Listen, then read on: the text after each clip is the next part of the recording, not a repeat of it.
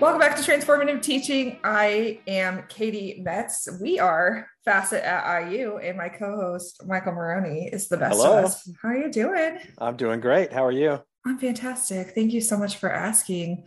I'm super excited today, Michael, because we are joined by a member of the 2022 FACET class, an excellent class, if Indeed. I may say so myself. I agree. My spouse is part of that class as well. Kathy Berlin is a moment of bias. No bias whatsoever in any Of of course this. not. Of course not. None. Kathy is an associate professor of health sciences at IUPUI and also the director of that undergraduate program. Kathy, welcome to the podcast. Thank you. I'm thrilled to be here. And congratulations. I'm so excited. I am excited too. As I was saying earlier, this becoming a member of FACET was a goal of mine since the day that I joined IUPUI.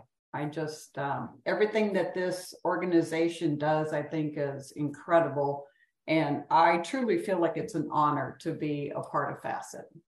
Kathy, I remember reading your dossier, as weird as that is going to sound, because it was a million years ago, it feels like.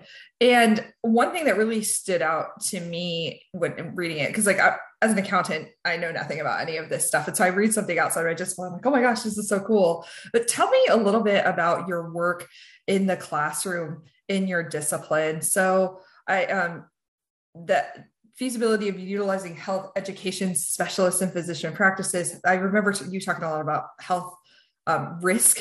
Can you just talk a little bit more about your discipline and how it translates into the classroom environment? Well, in our discipline, what we are doing is the students that get a degree in health sciences are all looking at going into the healthcare industry. So we kind of kid around that it's an acronym soup. When you ask them what they want to be as a freshman, it's an MD, PA, OT, PT, NP. So they're all focused on becoming a professional. So our degree is really looking at making them a well-rounded individual. So they could get a chemistry degree or a biology degree and be qualified to apply to these professional programs. But our core is really small. So they can get a degree in health sciences and still have a pre-professional track that allows them to get their qualifications to apply to OT, PT, MD, whatever it is they want to do. But then we really focus on teaching them about the healthcare industry, which I think is one of the beauties of our degree, because we talk to them about legal and regulatory issues. We talk about ethics. We talk about diversity and cultural competence. We teach them characteristics of the U.S. healthcare system. Wow. You would be amazed at how many 18-year-olds have no idea how insurance works.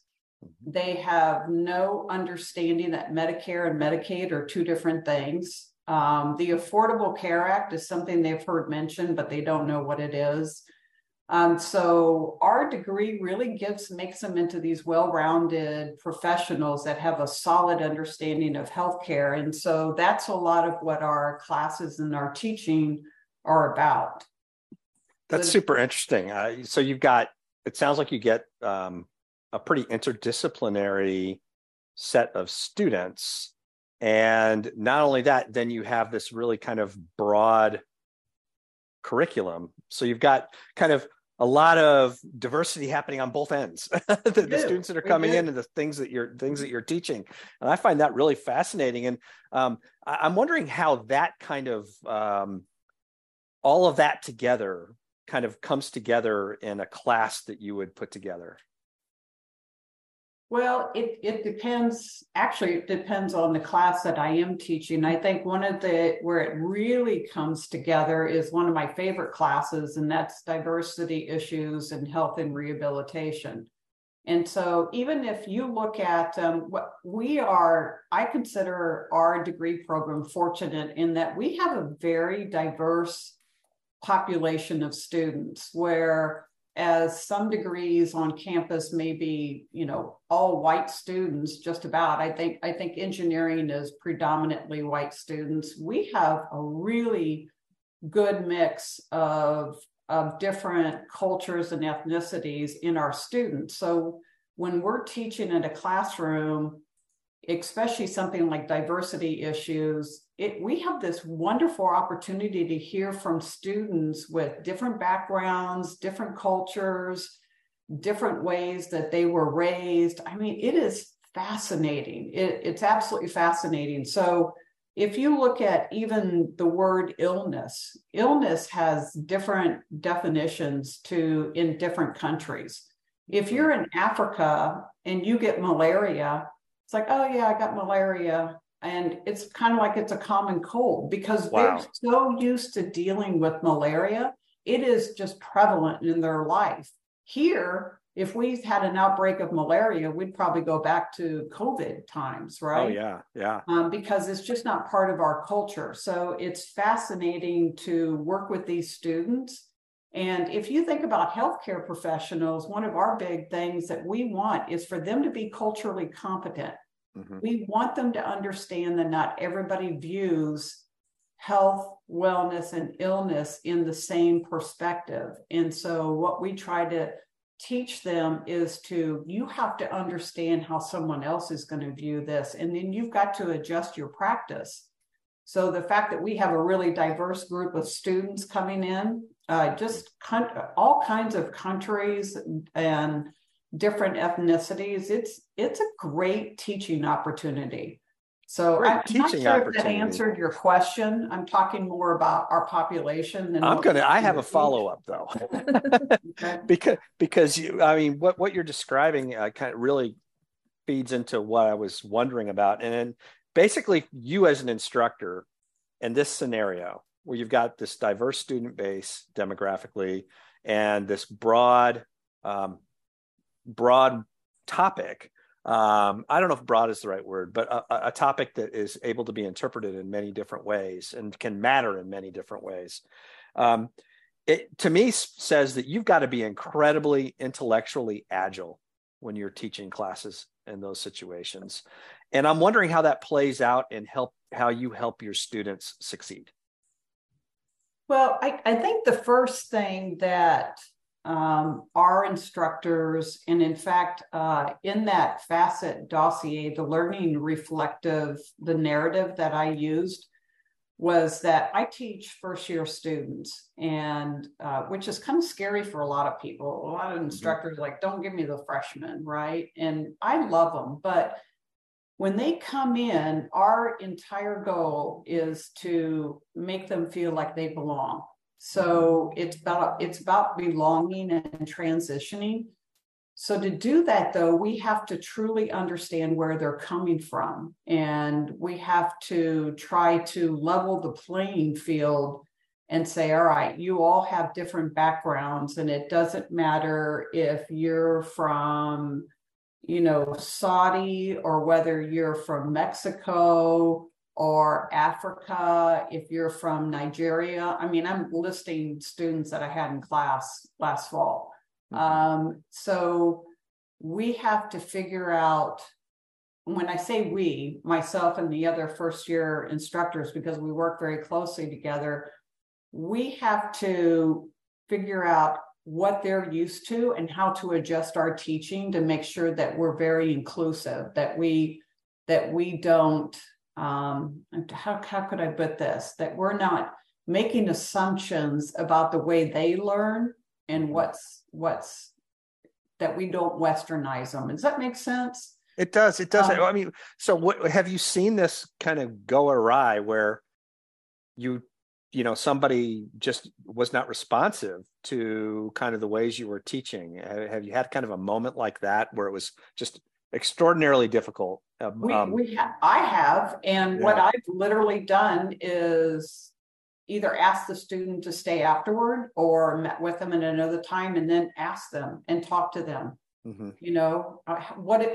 How are you used to learning? What can we do? How can we adjust this to make sure? And I tell you, I've been teaching for, I don't know, 11, 12 years now in higher ed. And just having these conversations with students has really made the difference. And it helps me understand, okay, I know that this is something I need to do. And I think it's really interesting, Michael, that you said that you have to be intellectually adaptive, or, you know, you have to kind of look at it. And for my professor dossier that I'm putting together, I went back and I looked at my student evaluations, and I was amazed at how many students said, "Oh, Dr. Berlin is so intelligent. She's just brilliant." And I'm like, what are you talking about? And congratulations. yeah, I'm like, well, where is this coming from? And yet it was so many comments were made on it that I started to think, well, am I intelligent?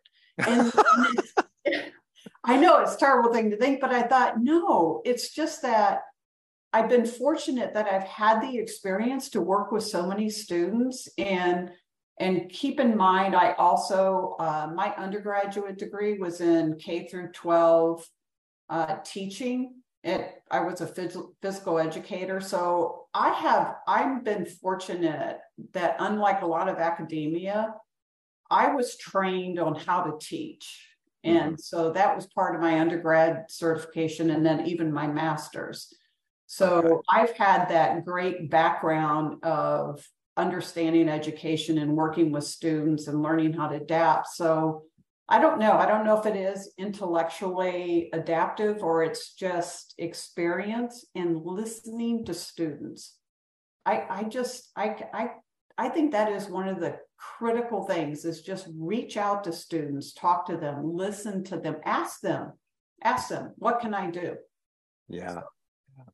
It's amazing how important listening is, just in life in general, but in our, you know, when we're educators, if you're not listening, you don't know where your students are, you don't know where they're coming from. And obviously that can be a big issue in your field. I think it's an issue probably in every field.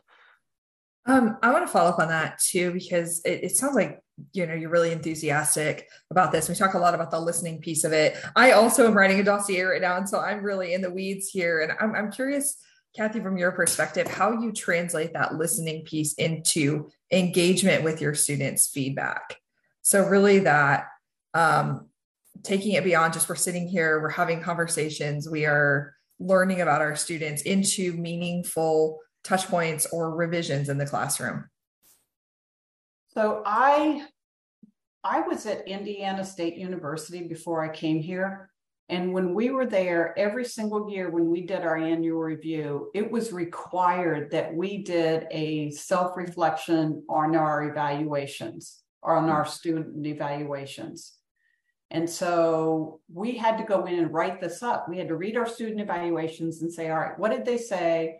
What did they tell us we needed to change? What did they not? And then you had to make changes. So I was indoctrinated from the very get-go that we were to reflect and we were to listen to students. And so when I talked to students about these evaluations, I said, listen, when you do these evaluations, please be objective, be specific. So whether you love me or you hate me, tell me why, but don't tell me it's because you like the shoes I wore today, or because my hair looked good. Or you just don't like the subject. Right. You were great, but I just hate health sciences.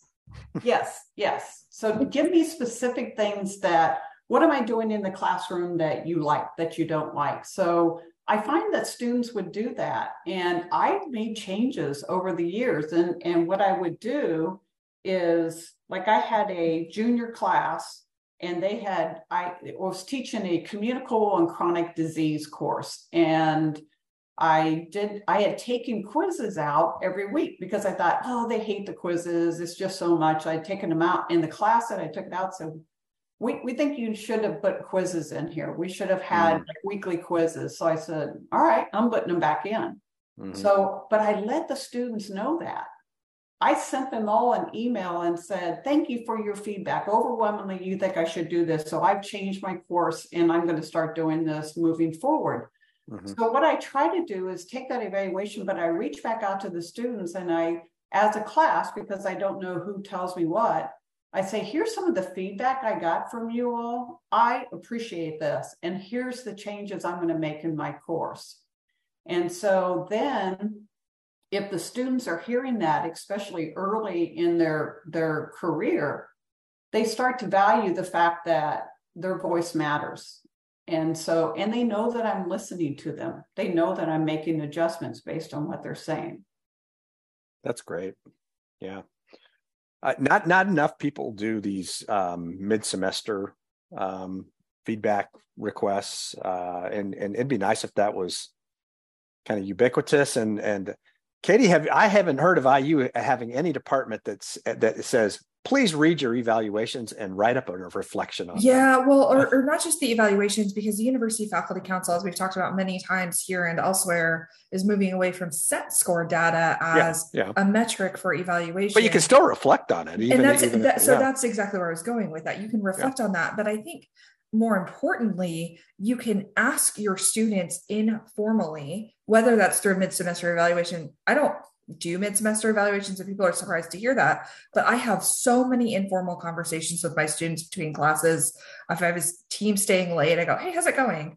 And I get so much good feedback. And I would say, and Kathy, I'd love to hear from your perspective on this too, although I know it's not something we've specifically talked about yet, but on the accessibility of my class, how easy is it for you to get to the materials? How easy is it for you to digest and process this every day? And you get so much good feedback that I agree, Michael, we should be writing about, we should be required to write about, even if it's just a little, here's what I learned this semester. But as the undergraduate program director, and I deal with like our faculty, especially our incoming faculty. I work with our associate faculty. This is something I tell all of them to do. I say at the end of the semester, you need to write a reflection. It's not required. I'm not going to tell you have to do it, but I really encourage you to do this. And then add it to your digital measures. So someone can go in there and see your reflection, and the university, IUPUI actually has a template for a self-reflection. I don't know how many people are aware of that. And so I send that link to faculty and say, you can use this or you can do something else, but get into the habit of reflecting and being able to show how you're changing your teaching to adapt to student needs. And we have to be able to change. I had someone one time say to me, oh, I don't care what generation these students are. They just need to do their work and get it submitted. And I'm going, oh, no. Does that make you go, no, don't say that out loud. And don't do it. I do think it makes a difference. It makes a huge difference. We've started on our online courses because our degree, you can take it entirely online, entirely face-to-face, or as a hybrid of the two. And on our online courses, our faculty now make videos, instructional videos that are only 4 to 5 minutes. Yeah. I kid my students all the time. I say, I know it's hard to watch a video that's 5 minutes long, but I just can't get over that you guys can watch Avengers Endgame and for 3.5 hours. But you can't concentrate on content for 4 minutes. Right. But the research supports that 8 minutes is the absolute outside end of what we should expect attention spans to be, and we should use unless it's Avengers. Unless it's Avengers or a video game or something, which is great though. But we should be taking that feedback, that research that we know is there, and actually using it rather than going, but they can go longer than that, or even they can watch a movie. Totally. How does that intersect? I'm going way off the rails here. I'm enjoying that part. How does it intersect with peer feedback for you, Kathy? And I'm asking you this as FACET Class of 2022, somebody who had to get 2 peer evaluations to, complete your dossier there. Full professors, probably a similar thing where you're getting a lot of feedback from other people. So how does that engagement with student feedback intersect for you, whether you personally or with other people in your department, feedback from other people, from other faculty, from peers? From peers, I feel that we need to use it more. I think peer feedback is so good. And again, I know the time, and when I say that what we did at Indiana State University, they were primarily a teaching institution, and IU isn't. We're more research focused.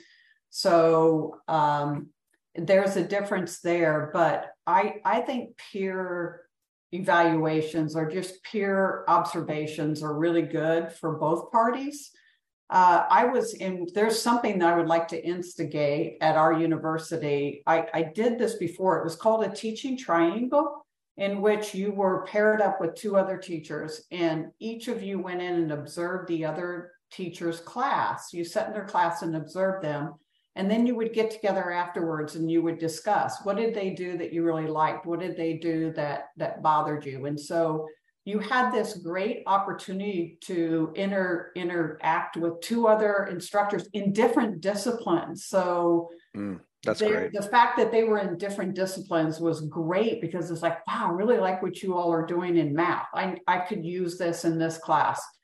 And so it was nothing super formal, but at the same time, it was so informative. And we would write up like a summary of what we saw. And I loved it. I told Michael I've kind of put it on the back burner, but I am working on getting the FACET peer certification, because I would like to go to faculty in my school and say, I would like to do this for you. I would like to, if you need a peer evaluation, I will come in and observe you, not with the goal of being punitive or critical, but with the goal of helping, to say, here's what I'm seeing.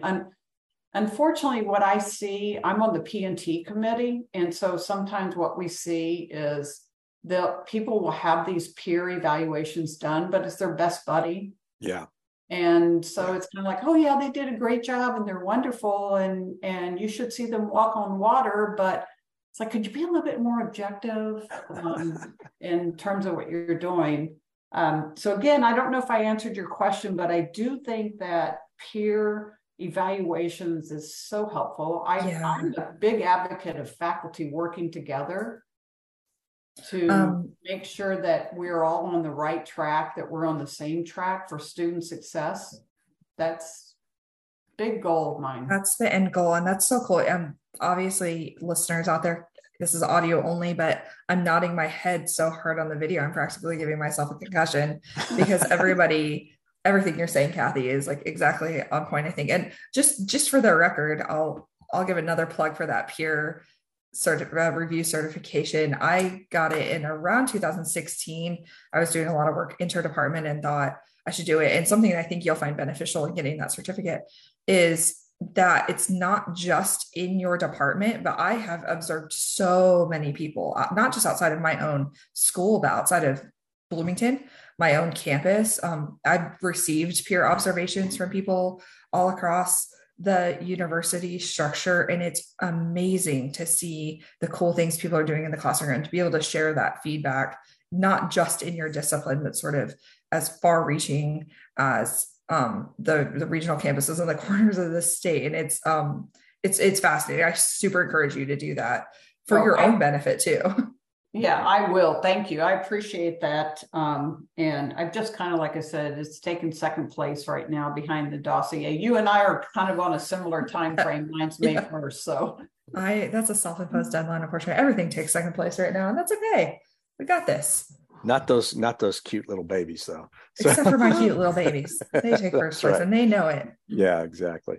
So all of this that we're talking about really kind of feeds into one thing I'm curious about. And it's like, when did the light bulb go on that, hey, I'm actually pretty good at teaching, or I'm really great at teaching, and I want to commit myself to that as a career?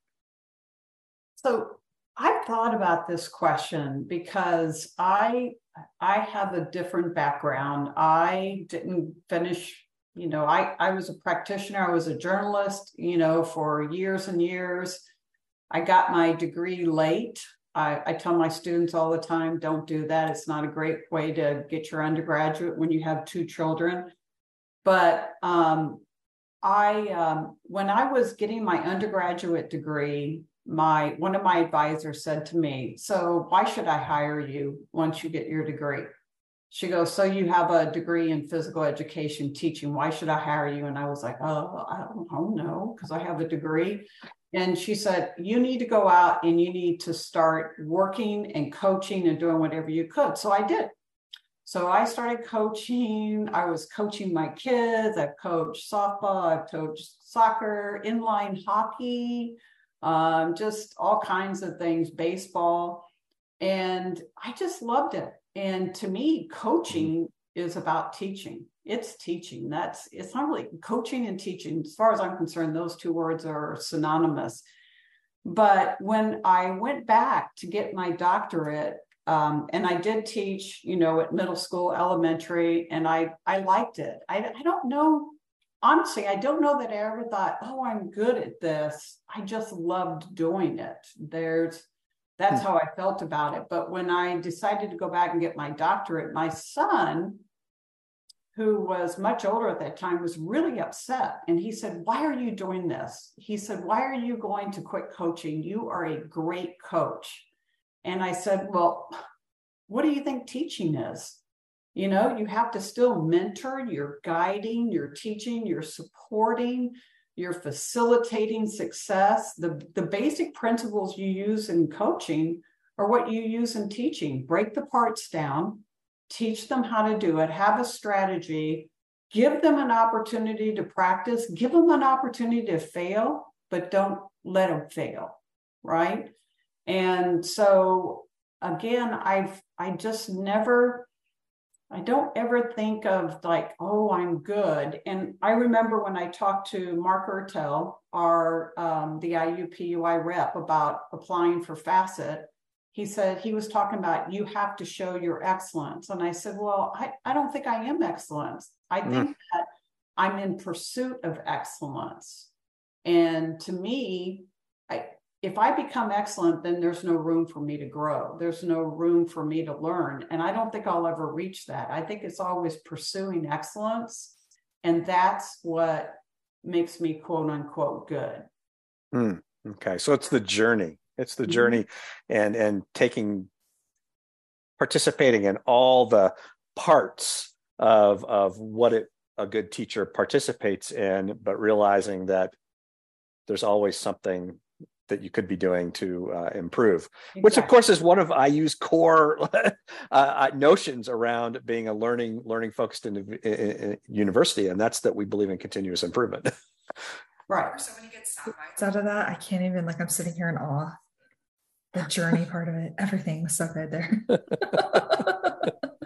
Kathy, this is so fascinating. Really enjoying not just talking with you, but riffing with you, as Michael likes to say, he loves that word, about just the continuous improvement we can make in the classroom to not just adapt to your students isn't the right word, to make everybody, I think, feel more comfortable, right? Equitable, and to better ourselves and to write our dossiers, right?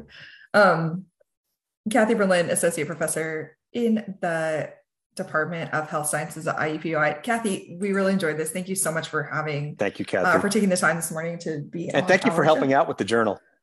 Oh, that's not a plug either. I love doing that. So thank you. I'm glad. I really do appreciate this opportunity. Thank you.